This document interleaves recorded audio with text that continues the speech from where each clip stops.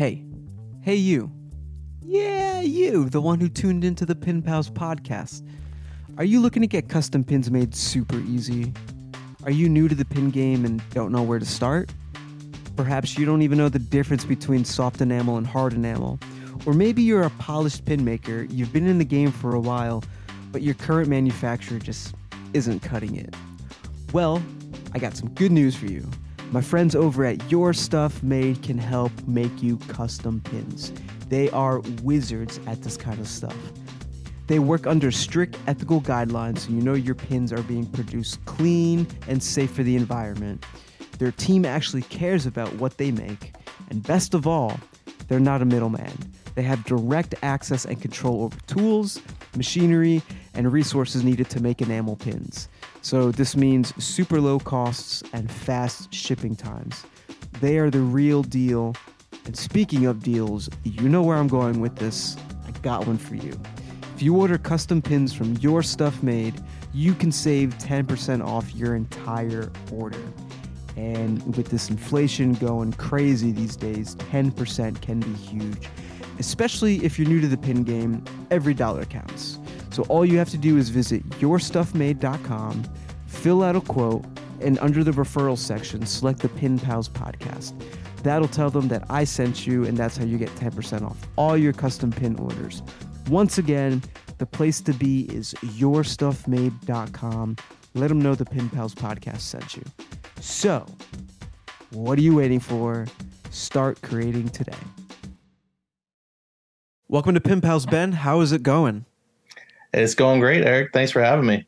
Yeah, of course. You've kind of been on my radar for a while, not only as, wanting to bring you on as a guest for the podcast, but the fact that you also make some really cool turtle pins. So it's finally, awesome that we get to connect and talk about pins and turtles and everything. Definitely. No, I'm excited about it. Heck yeah. So why don't we just jump right into it? Why don't you tell the listeners and YouTube viewers kind of a little bit about yourself and your pin shop? Well, I'm Ben Rowe. My shop is called Matchwits Design. A pin and sticker brand, started in 2017. Kind of specialize in pop culture and specifically TMNT pins. But also, Instagram account is also a big outlet for my toy collection and other collections that I tend to pick up along the way too. So it all kind of goes hand in hand. Yeah, that's awesome. Your Instagram feed is just full of nostalgic goodies with some rad pins. If you're a big Ninja Turtle fan, right off the get-go, pull up Instagram right now and go ahead and follow Ben Matchwits Design. Match MATCHWITS Design. Right. Yeah, just so you can kind of get in the loop if you're not already following Ben. So you started back in 2017. Was that your first pin release? Yeah, I think so. And I kind of started the Instagram account as an offshoot from my personal account. Something different than pictures of my kids and family. It got kind of weird once I started doing Inktober and doing those posts throughout October, drawing a day. And it got a little strange mixing some of those up with my posts that were with my kids and things like that. And, just as with social media, anytime you have general acquaintances that follow you and then you throw in some weird stuff that you're personally into, it confuses people. So I separated those accounts out and started posting about toys and pins and things. And then it kind of snowballed from then. And, to the point where I started doing my own pins as well. That's really cool. Do you remember kind of specifically what led to you wanting to make pins? Yeah, I kind of got into it, and I remember as a kid, the first pins I ever had, my family used to go on ski trips every spring break. And so every year we would get an enamel pin from the ski resort. And I put it on my bulletin board. And then that was something that kind of went away after that. And then when I started getting more into pins again and just discovering how much was out there, that nostalgia kind of came back from that. And once I started ordering some that I was really into, more than anything, it was like the extras, the personal notes, the trading cards, the stickers, the candy, the packaging and stuff that came with pins that I was like, this is so much cooler than I thought it was. It becomes more of an experience than just, getting a little pin. Yeah, for sure. What were some like notable pin experiences that you were just kind of like, oh, snap, this is really awesome? I think getting some that had just like some random trading cards from the 80s or 90s in it were something that I loved as a kid and then kind of forgot about. So getting those again got me back into that again. And the table that this computer is sitting on right now is covered in just trading cards from the 80s and 90s right now. So I think that even some of the candies, even though I'm not a huge candy guy, just any of that retro pop culture stuff, like you never know what's going to trigger something for you. Yeah, it's always those like obscure, nostalgic little things that get thrown into like the orders that really like it goes a long way, like you said, and just kind of making the experience a lot more fun. Right. And I thought that, that enticed me more to do it myself. Like it just added to the fun part of it as opposed to just getting pins produced. Like being able to add my own personal touch to that was interesting to me. Yeah, that's awesome. And I think that's like really important too, because a lot of people would just throw pins into an order, into a mailer or something like that and send it off. And you're doing your part, the customer ordered, what they wanted and you're giving it to them.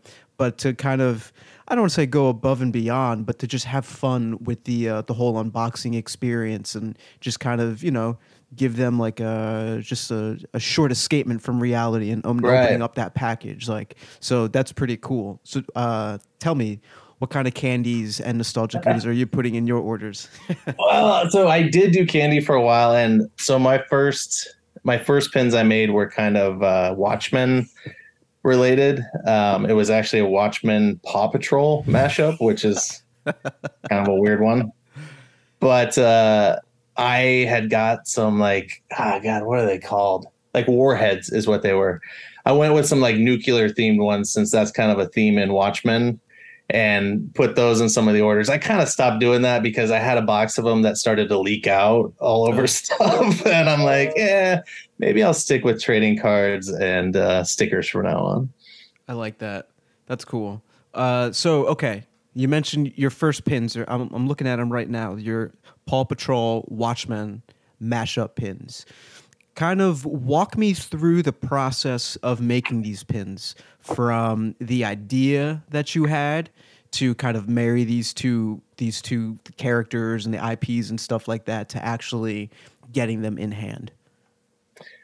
Yeah, well, a lot of my favorite pins were like really clever mashups between pop culture characters. And so I was wearing I had a Rorschach pin on my lapel. I think it was a No Fit State pin. And my daughter, who was probably 2 or 3 at the time, saw it and pointed at it and said, Marshall.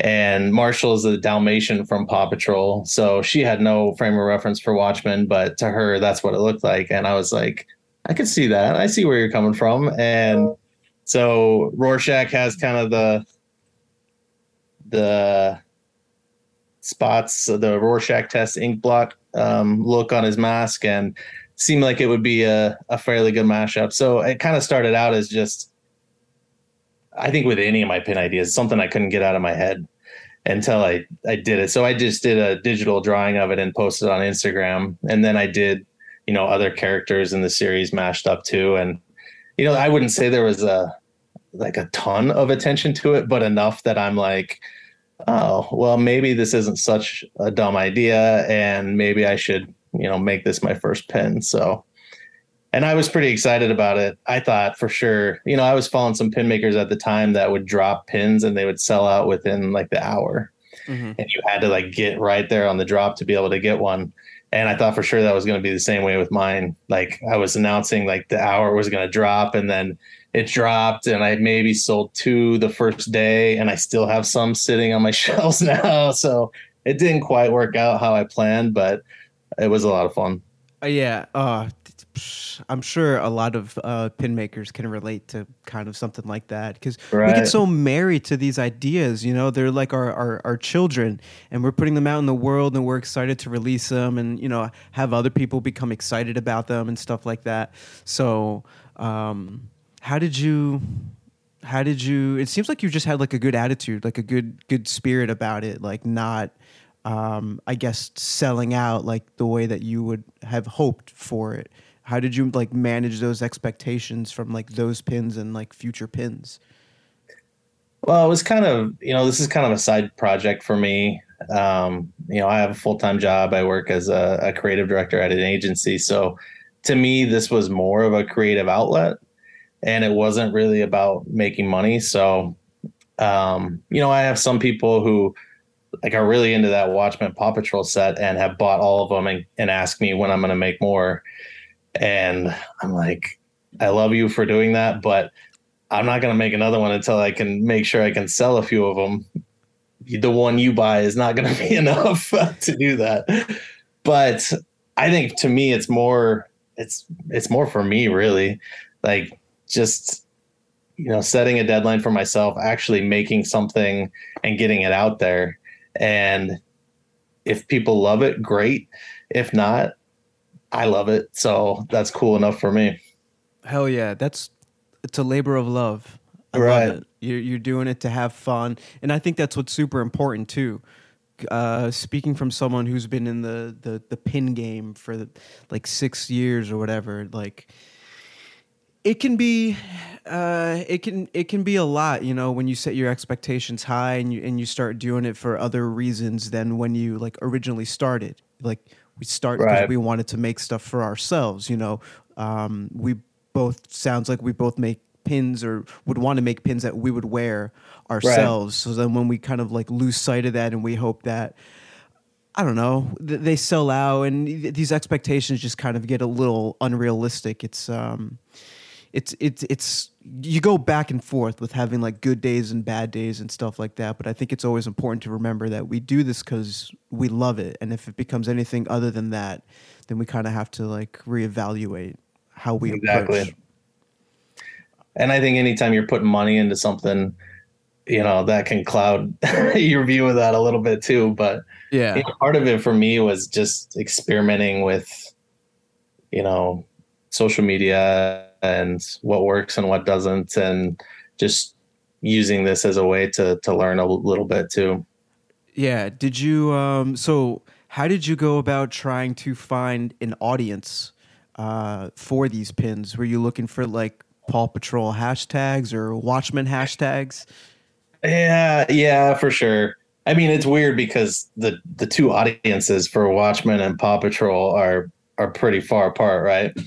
So Yeah. most of the people that are into it are probably a parent or a huge fan of one or the other enough that, they like that mashup. But yeah, I would say tapping into hashtags for each side and just kind of trying to build up my Instagram feed with the things that I like and try to attract people that have liked interests so that, hopefully what I'm producing will appeal to them too. Hmm. Got it. Um, so talk to me about, did you have like a vision, like a pin vision for how these designs are going to look like? Did you know like right off the bat, just looking from the pictures, it looks like they're soft enamel. Yeah. Um, did you kind of, how did you go about determining the size, the metal, the type of enamel, and all those things? I had just bought so many pins that I could kind of gauge from the ones that I like, about the size and, um, then thinking I knew ultimately I wanted it to be a series. So, adding in kind of this, yellow circle behind each of the characters, helped tie them together as a series. Hmm. So, I mean, other than that, it was just printing stuff out, gauging how it's going to be in life size and getting all the colors right and things like that. But no, that was pretty much it. Yeah, I think the presentation is really cool too. Like I'm looking at your Etsy shop right now, and just the backing cards. Half of it is a Watchmen character, the other half is a Paw Patrol character. But it kind of looks like it's been like sharpied on. Yeah. So that's pretty cool. Right. Yeah, and part of it was, from looking at the mashup, you may not know right away Yeah. what the two characters are. So I wanted the backing cards to kind of explain the story a little bit more too. That's cool. It's definitely one of those pins where if you see it out in the wild and you know what it is, it's like if you know, and then there's like an instant like connection with like this completely random person. Right. Exactly. That's the cool thing Unfortunately, I've about never pins. seen it out in the wild before, but someday that's going to happen. It'll happen. You've made a bunch. If not, then you're gonna have to start like a Paw Patrol con or Yeah, that would be the next level of this, huh? that would be pretty insane. But I actually used to work for Nick Jr. like YouTube Oh, stuff. really? So I became familiar with Paw Patrol. It was like their most well performing content that their YouTube page spit out. Yeah, I bet. And then I actually met someone because I would commute into New York City from Jersey, from where I am, and I met someone on the bus who was Ryder. Oh, really? In The like voice? yeah, no, not the voice. He played Oh. Ryder in like the live action Broadway style Paw Patrol show. I was And like, I didn't what? even know it went that deep. It definitely goes deep. Nickelodeon likes to squeeze like everything they can out of their IPs nowadays. Right. But okay, so I think that's enough Paw Patrol talk. I really want to get into Turtles, man. You got some awesome Right, turtle right. pins. And what was the first one? Was it the glow in the dark turtle or was it the body count? It was the body count. The body Pin. count. Talk to me Yeah. about these. You guys, you got to look it up. Go to his Etsy page or go to his Instagram page and check these out because the colors are awesome. And I'd love if you could just kind of describe the inspiration behind the pin and like the details of it. I think it started like I wasn't familiar with the body count series like as a kid.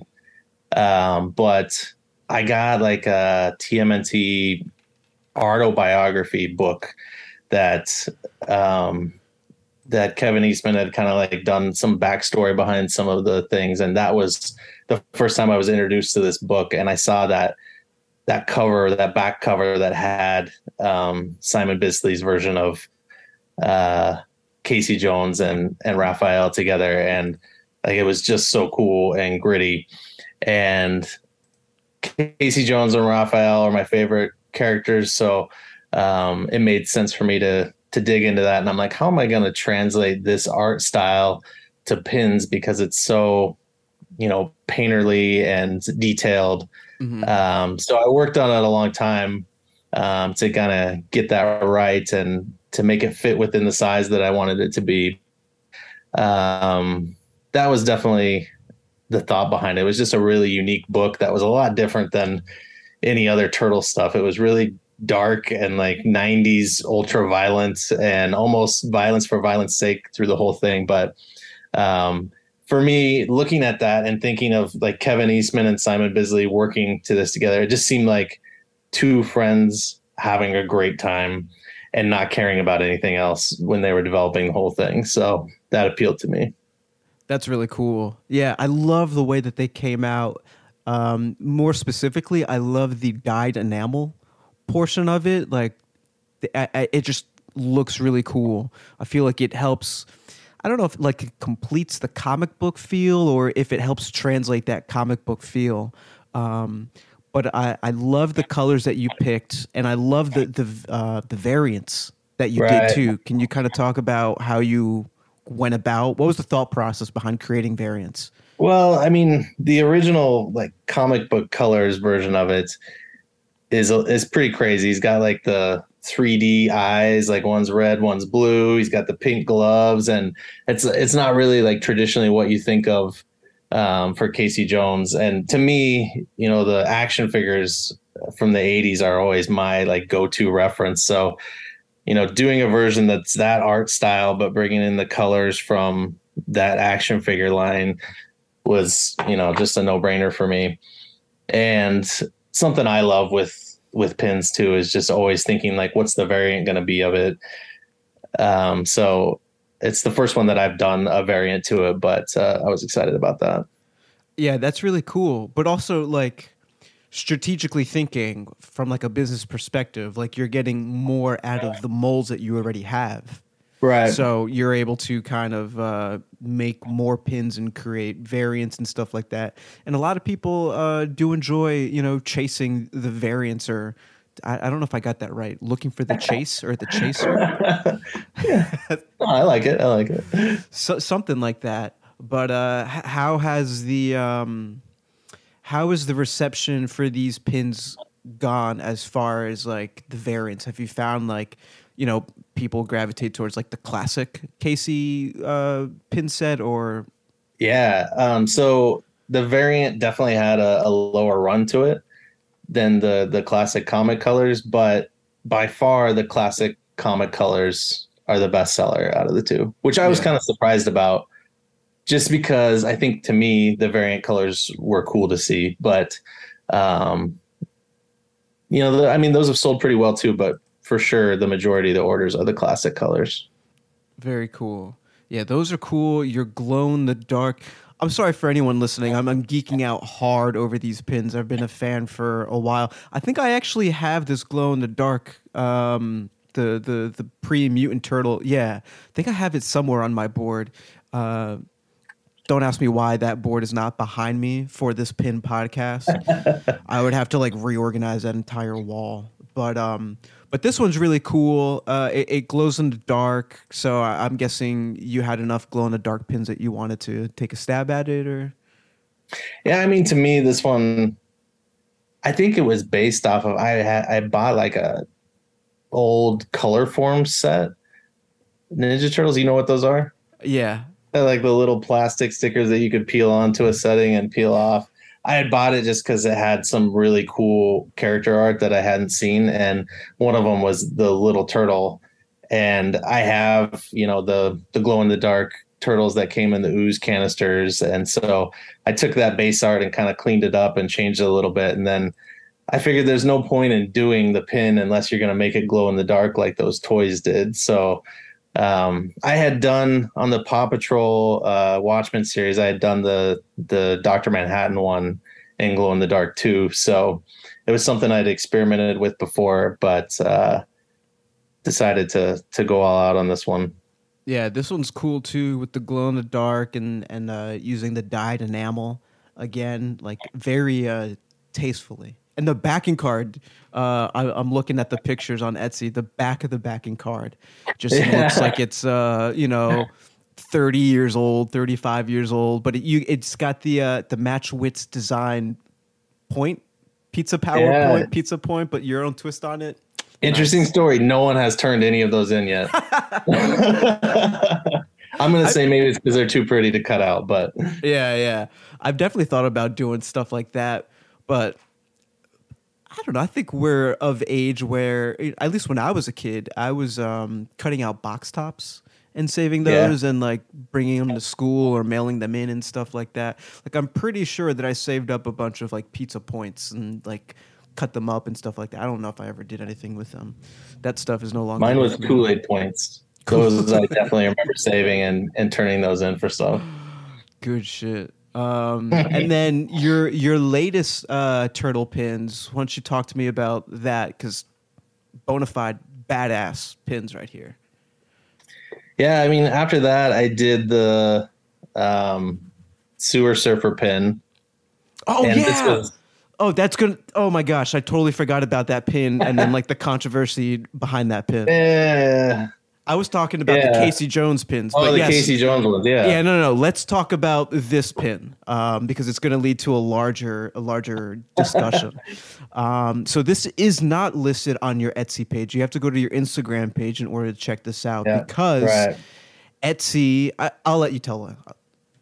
Well, I got the email, from Viacom, from Etsy saying Viacom CBS had, filed a claim against it for intellectual property, and that Etsy was taking it down. When that happens, Etsy doesn't even really investigate it. They just take it down. And if you want to file a counterclaim, you can. But I mean, I knew it could happen at any time because, really what I'm doing is bootlegging different properties, right? But I just didn't think, I mean, to me, and I know you kind of feel the same way, it's more of an homage to these characters and kind of help building the fan base. But it's fan art just on metal. Fan art exists in all different mediums, and we're just kind of doing that, but on metal. But on the flip side, yes, you can look at it like bootlegging and stuff like that. Yeah. But I mean, you're selling them and you're making money off of them. So I get it. Like, yeah. It was just interesting to me. Like, that was the one that got singled out of any of my pins. And quickly I went in, I reached out to a few different pin makers who make TMNT pins and, found out I should pull hashtags that maybe would get dinged on Etsy. And so, I mean, that's the only one I've had really get hit. That's interesting. I had just released it not too long ago. So I still have a bunch of them, but like, man, I don't really want to set up a new shop somewhere just for that. But I don't know. I'm still figuring out what to do there. Yeah. So that has been a topic of discussion in the Pin Pals Discord server, because we've had a couple other like past guests get the same email from Etsy. And I don't want to jinx it, but how I haven't gotten one, I have. I was going to ask if you ever had. I've never so they were coming in waves and stuff like that. Like towards the beginning of the year, a couple friends got hit. Then it was pretty quiet, and then another wave would come, and people would be like, "Yo, my friend got his stuff taken down." Blah blah blah blah blah. So when all that stuff started ramping up, I kind of deactivated a bunch of listings on my Etsy page and became a little bit more selective of what I have up, and then the public tags and stuff like that, because I kind of went crazy with the SEO for Etsy, filling out the title and filling out the description. And then instead of like using your keywords or the hashtags, like where you would put them in like the back end of the listing, I put them at the end of the description. So they would also like show up there. So it was filled with like TMNT pins, Ninja Turtle pins, laptop stickers, just all sorts of stuff, but that had like turtles and stuff like that, like in the description. So I've since revised all that stuff, but I mean, it's like it's weird how this is working, because there's still a ton of this stuff up on Etsy now, and a lot of these titles are straight up say like Ninja Turtles or TMNT. So like, I don't understand the logic behind this or what the process is behind the scenes. I think, and this is just me talking out loud, I have no factual evidence of this happening, or I think it's just all like automated stuff coming from Viacom, and it's just all some sort of automated process, because how select few things, how only one turtle pin from your shop gets taken down, but you have a couple others up, and how all this other stuff is still available. Like, I don't know, Yeah, I agree. It definitely came in a wave, because I saw a few other people that I follow on Instagram say that happened. And I remember thinking like, oh, that sucks. I hope that doesn't happen to me. And then I got the email like the next day. But I had posted something about it, and had sold a few pins from that, even that people were reaching out and just being like, sorry, that sucks that happened to you. I'll take a pin, or this happened to my brother. I'll take one from you. And I think a lot of people said like, must be just some intern that they had that was bored and they stuck them on that. I don't know. It's very possible. So I've talked about this on the podcast. So I talked about it freaking earlier in our conversation, but like when I worked at Viacom, they definitely had resources to dedicate to interns to do similar tasks. I think that's as much as I'd want to say. Are you saying that at one point it was your job to go through and think people on Etsy? As it relates to like YouTube and stuff like that, because you know how a lot of these entertainment companies are when people are throwing up like full episodes and Yeah. and whatnot. So it wouldn't surprise me. And also, I like to think that a company that's ramping up for release of a new Turtles movie and like the new wave of Turtles, Yeah. I'm thinking that it's you know the suits just kind of ramping up and clearing room and space. I don't know why this is a franchise that is definitely not hurting in the slightest bit when it comes to like pins and stuff like that you can buy on Etsy. Like the Michael Bay movies. I don't know if this is correct. I just saw it on Google. Made like over $700 million. Those hot pieces of garbage. Yeah. So if they release something that's awesome and it resonates with all the fans, like we're not. I'm not trying to justify what we're doing, but we're not taking a lot of cake away from them, you know? Yeah. No, definitely. But I mean, when you interviewed Kevin Eastman, you kind of asked him about that too, right? And I know that the property no longer belongs to him, so it doesn't matter. But he kind of said, he considers it a compliment, right? he was very cool with it. Yeah, like a lot more cool with it than I thought he would be. But I think a lot of it is because he no longer has any of the rights to it. Right. Actually, when I met him at San Diego Comic-Con, he was doing a signing with the entire Last Ronin team. I gave him a little brown lunch paper bag with like a bunch of my pins in it. And he's like, "Oh, these are cool. We're going to put them up on the board." And I'm actually supposed to be talking with him very soon. So I was going to follow up, put him on the spot and see what's really up. But another podcast or something else. It'll be another episode of the podcast. Just I don't like I feel like I can only come up with so many like pin related questions to make it somewhat entertaining for right. for the podcast audience. So we're gonna kind of dive a little bit into like marketing and like inspiration for artists and stuff like that. Something hopefully we all can like take away from. But yeah, so let's go back to the pin that got taken down. This is the Michelangelo Sewer Surfer, and I got to say, this pin, when I saw it, I went through so many emotions. At first, I was like, "Holy shit, this is cool," and then I was like, "Holy shit, man, I need to fucking step up my game." I'm sorry for the cursing, but it was like because I get passionate with this stuff and. When I see someone release something that's really cool, my immediate thought is like, damn, I wish I did that. And that's not like a good like frame of mind to have. So I've been learning to like take that energy and like channel it into inspiration and be like, that's really awesome. Now I got to like not outdo you, but I just gotta have to like work hard and come up with a really cool idea. So I'm done talking. Why don't you describe this awesome thing? No, I mean, I totally understand what you're talking about. I think it's what's awesome about kind of the pin community too, is like being inspired by someone else taking something and doing something a little different. So yeah, this one, I mean, I always loved the bio cards on the back of the action figures. And I had started buying like just the bio cards, like eBay and stuff. And I had this big stack of them and I didn't know what I was going to do with them. I figured I'd have some kind of cool application for it sometime, but I started looking at them more and thinking of some of my favorite figures. And, this one, the Sewer Surfer Mike one came up and I originally was going to do, just that bio picture from the back.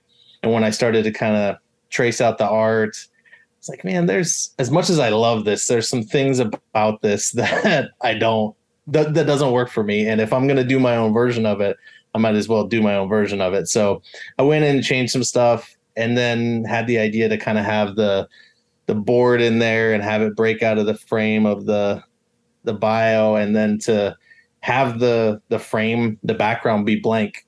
Cause I was thinking about, I'm going to take this on vacation with me. And if I go to the beach, I can take pictures of it in different settings and it'll show through that thing, and maybe other people will do the same thing. And I had a whole series kind of in mind of some different figures too.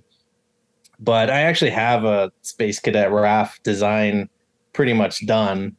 I just haven't pulled the trigger on it yet. Ooh, damn. So it's going to be similar to this one, but with a space cadet RAF. Yeah, yeah. I So very love it. similar. I- Just yeah, different character and then kind of showcasing it a little different way. And yeah, I thought about popping it back up on Etsy as a 2-pin set and see what happens, but I I think you get like three strikes and you're out. So think so. I say just go for it. Maybe watch kind of like how you title it and stuff like that. Right. And you know, if it gets taken down, then you're back to where you are now. At least, Exactly. you know, that's how I look at it. But yeah, I just want to give you props for coming up with like a cool, creative like pin. I'd say I have a pretty good like what's the phrase, ear to the ground when it comes to like turtle pins and just seeing like a lot of cool stuff. I've been fortunate enough to build a following where when stuff does get released, people will tag me or share it with me just to kind of see what's Yeah. going on. So this was definitely like on the cooler side of things. And from like an aesthetic point of view, like just, you know, the surfboard coming out of the frame kind of gives it more depth and stuff like that. So this is a really cool pin, but I'm dying to know, did your manufacturer, did they like try and talk you out of doing like this open frame? Because it seems like it would be like delicate. It could be like a delicate pin. Yeah. No, they were really cool with that part of it. I mean, I had some manufacturing problems with this, but it wasn't really that.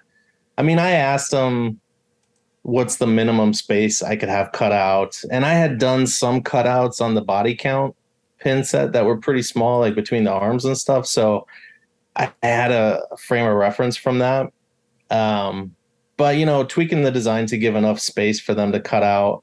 But yeah, they really didn't push back on that very much. And they came out fine.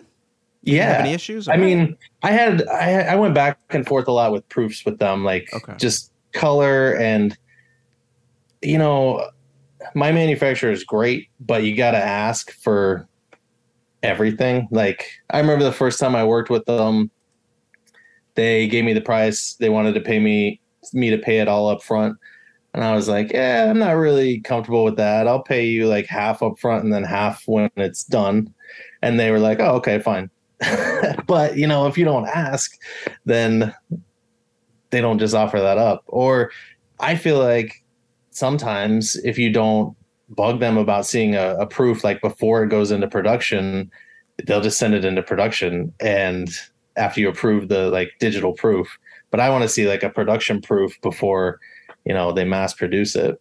And I got a production proof that had a bunch of like fuzz and different like material in some of the spots. And I'm just like, I know this is a proof, but like when I look at a proof, I'm approving like what the final is going to look like. And I don't want it to look like that. And they had said, well, you know, it's just a factory. There's a lot of dust in the air and things like that. Well, I'm just saying, this is not what it's going to look like when I get it. So I want a proof that reflects that. Yeah, for sure. Yeah, that's good, man. You're doing everything you're supposed to do. Kind of over communicate Right. when it comes to talking to your manufacturer, because you should not assume anything. The language barrier, and they're very transactional. They just kind of want to get your business, get the pins made, sent to you, and then just kind of like move on to the next project. So they're not crossing the T's or dotting the I's for you. They're just trying to like get it done as fast. So that's good that you're taking those steps and, you know, very methodical approach to these pins and making sure that the final product is what you envision. I mean, I just kind of feel like if you don't push it, it's your fault that it turned out wrong, right? Like if you're not holding them to the standard that you expect to be delivered, then in the end, it's your fault for not doing that. 100%.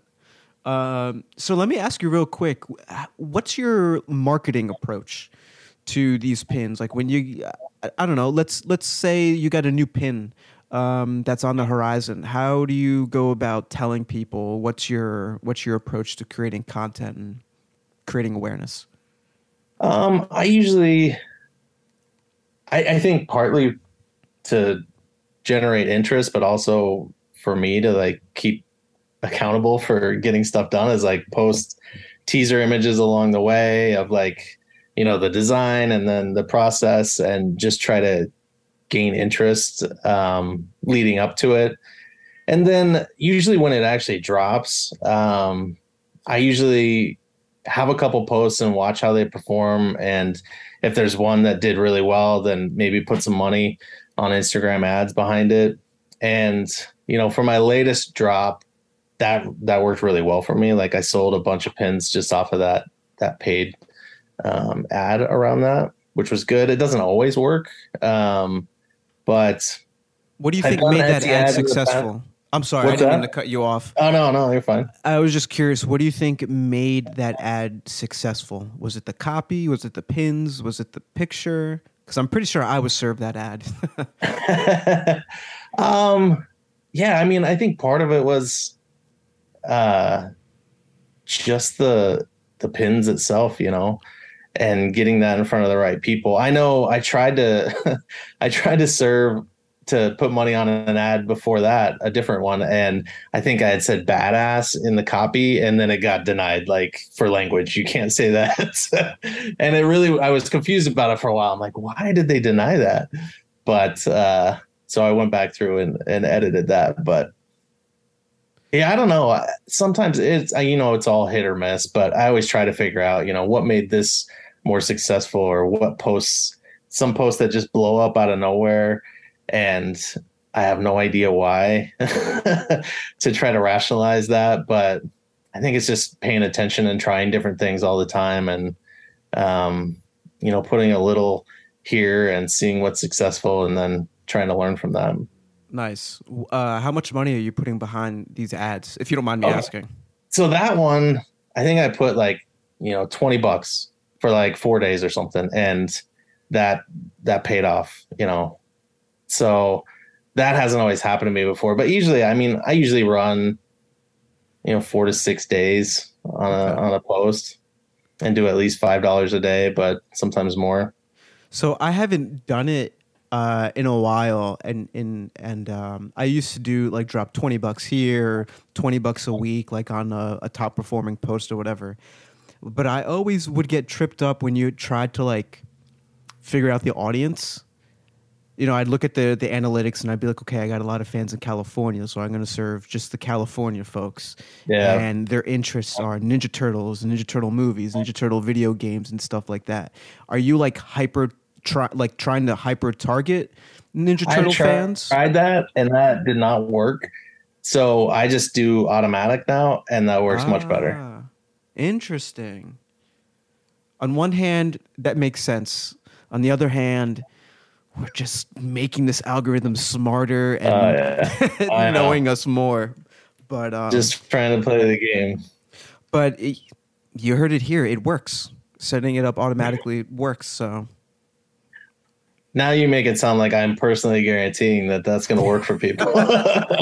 It works. It works for you. What works for you is definitely not going to work for a lot of people. There's so many things to take into consideration. Like in this case, it just sounds like you had a cool product that people thought was cool. It's not always the case. Sometimes it's the copy that will really sell the product and stuff like that. There's just way too many factors.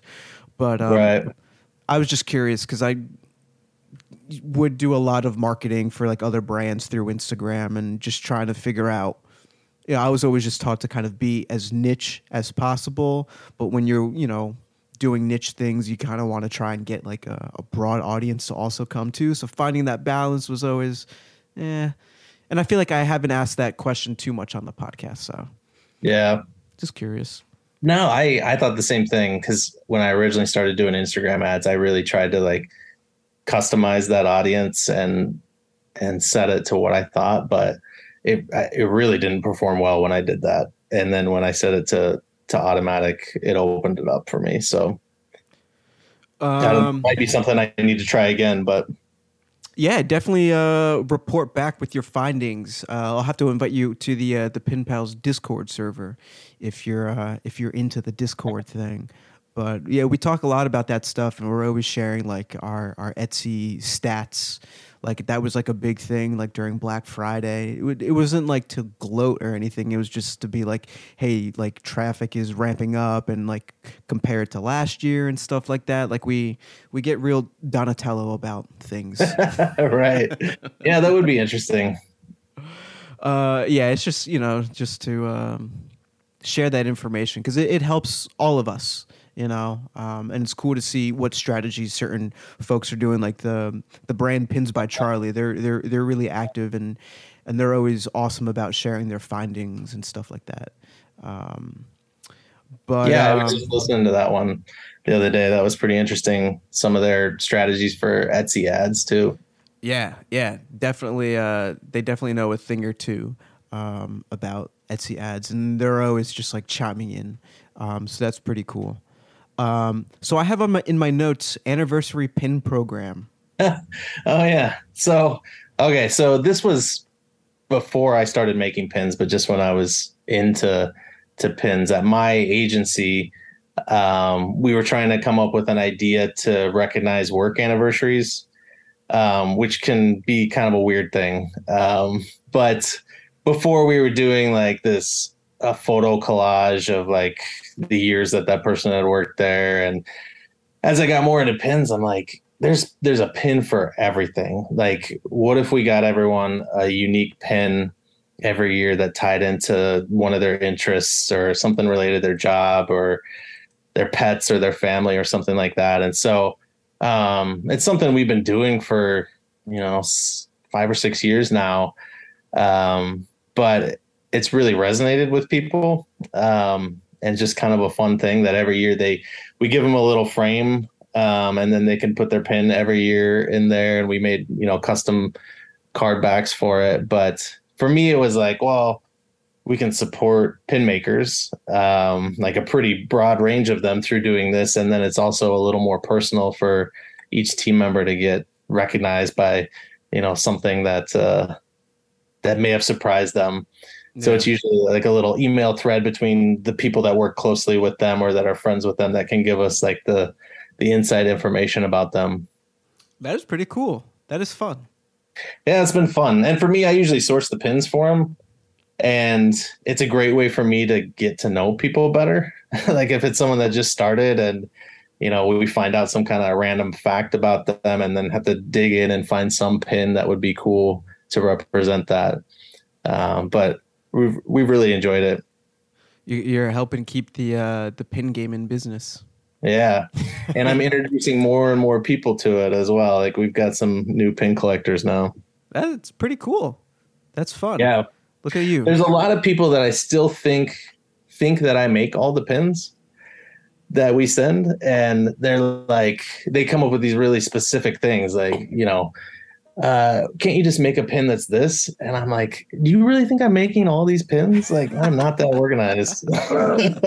This stuff just exists. If only they knew. Yeah, I went ahead and I made that pin. I ordered right. one mold and had one made and one shipped from China. Just should have just perpetuated it. Would have seemed more special. Oh, that's fun. That's pretty cool. I like that. I like that a lot. I try and do that for like gifts and stuff like that, but I've never in a work environment outside of working at Sears where they would give you a star to like put on your lanyard every time you got like a customer to take one of those freaking surveys on the receipts. But that was, when Sears was thriving and stuff like that.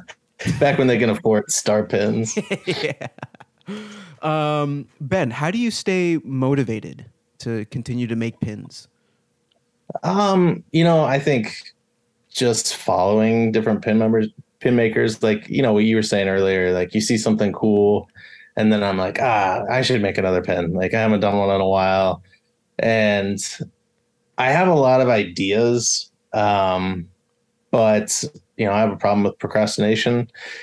And usually the best ideas come to the top, it's the ones that you can't get out of your head.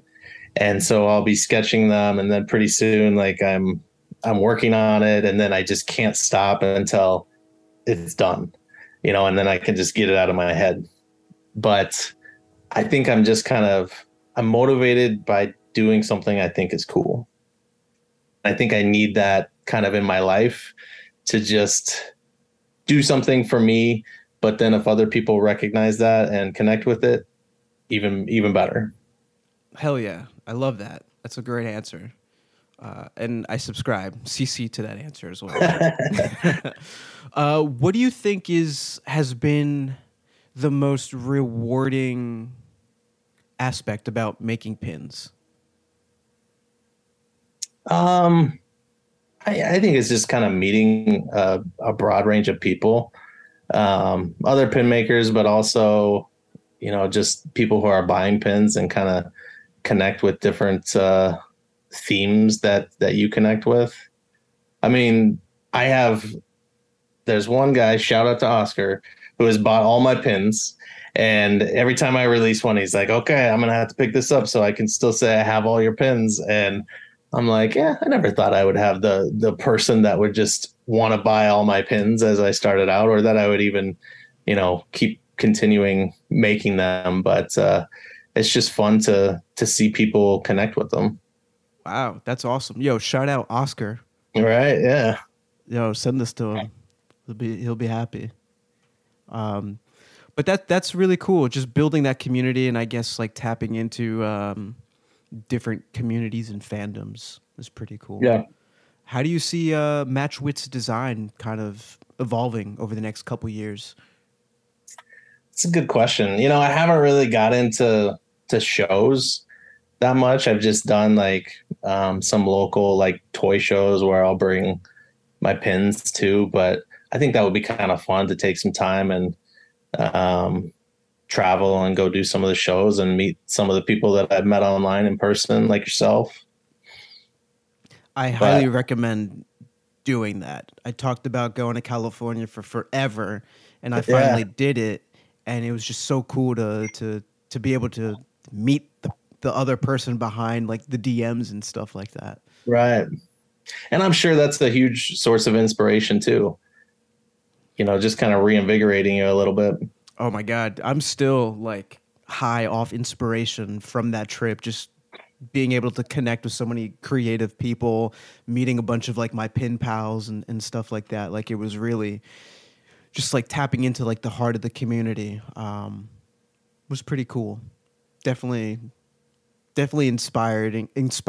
And I got so many ideas and stuff like that. Like I probably should be blurring the background so none of my ideas like leak out, but I'm a big whiteboard person, so I'm just constantly adding to it and reorganizing and whatnot. Yeah. Let me ask you before we start wrapping this up, favorite Ninja Turtle? It's Raphael for sure. Why? He's just the most badass out of the group. Facts. Yeah, I don't know. My toy collecting, I try to focus on certain characters to limit myself. So Raphael, Casey Jones, Shredder are kind of my go-tos for that. But my Raphael collection is pretty crazy. What's your favorite iteration of Raphael? Like what series or movie, or the action figure? Series or movie? That's a good question. You know what? I think I liked the 2007 animated. Ooh, Raphael with like the Night Watcher thing. Yo, I was not expecting that answer. Yeah, I mean, not necessarily as a standalone movie or series, but like that version of him. There was that fight with him and Leonardo in that movie that was epic. Amazing! I just rewatched that recently, and it was like that scene in particular. They're on the roof and it's raining and it's at night. It looks so good, but the sound design is incredible. Like hearing the rain hit their skin and seeing like the details. That movie is so good. It's underrated for sure, I think. Hell yeah. I actually, when I was in California, I stopped at Frankensons, which is like a super popular toy collector store. It's kind of like a flea market, a bunch of different shops inside like this big warehouse, and everyone's selling like different stuff. But I found 2007 figures. Hold on one sec. I got to show you. I think I saw him. You posted about him, right?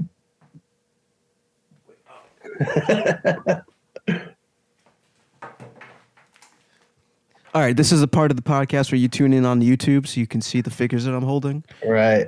But Okay, so I have that Raph. Yeah, this Raph is just so cool. Yeah, he's like Predator Raph, right? Yeah, I think it's called Alien Hunter or something. Alien Hunter Raph. But he had, I think, all of his accessories and stuff like that.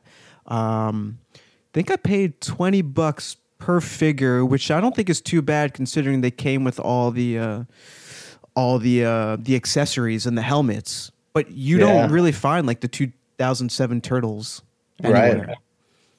No, that's true. Those are cool.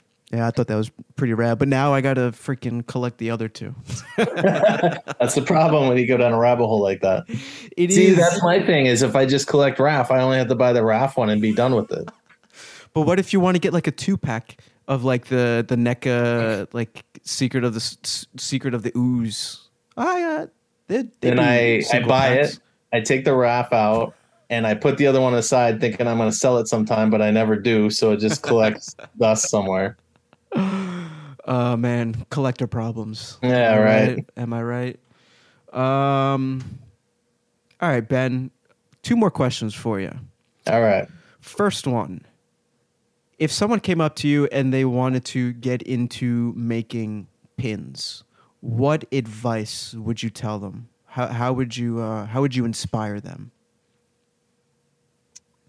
I would say to be really passionate about an idea first, because I think it can be kind of a lot of work and, you know, you can kind of trail off over time if you don't really care about it or care about the idea. But if you are pretty passionate about this idea, then it's a lot easier to follow through on it. And there's more of a chance that other people are going to be passionate about it too. But I think, you know, just digging in and learning, there's a lot of resources and a lot of people who are willing to help you answer questions or figure out how to actually get things made. So, you know, start following people on Instagram or reach out, ask questions. Some people will never get back to you, but some people will give you, you know, all the answers you need. So I think that's what's kind of cool about it. That's cool. It's good advice. And lastly, Ben, what are the little things in life for you? I knew you were going to ask this one. I kind of went over it already. I got to say, I think it is, you know, I want to say it's family, which it definitely is for me. But I think what's really important is taking some time to do something cool for yourself and challenge yourself, impress yourself. Because that's how you grow. That's how you learn. That's how you feel accomplished, I think, in yourself before you can help others or, you know, be service to them. So I think it's really important for people to just take some time and do something cool for yourself. Treat and yourself. Other people will see that. Yeah, exactly. I love that. Yeah, I'm definitely going to treat myself to some pizza later. Nice. Ben, this was awesome. This was a great conversation. Thank you so much for making the time to sit down and chat. It's crazy. You know, you're pretty much on the opposite side of the country. And we're doing this mostly because you made the Ninja Turtle pins, and that's pretty much how you got on my radar. So it's wild that we actually did it. Cool. It's been great. Thanks for asking me, man. I've been a fan of your pins and definitely been listening to the podcast, and it's been really interesting. I appreciate it. Just trying to keep the wheels going and trying to just create cool stuff for myself, because that's one of the little things for me, just creating and having fun. Well, you're doing it. I appreciate it. Trying to. I'm going to give you the floor. If you have any shout outs, let the people know where they can find you and where they can buy your pins. Take it away. Yeah, and I will plug my new pins. We didn't really get to that, but I did a 3-pin set. That's the Mask of Casey Jones. It's got the Mirage Casey Jones, got the 90s movie, and then the Image Comics American flag mask. So that's a hard enamel set.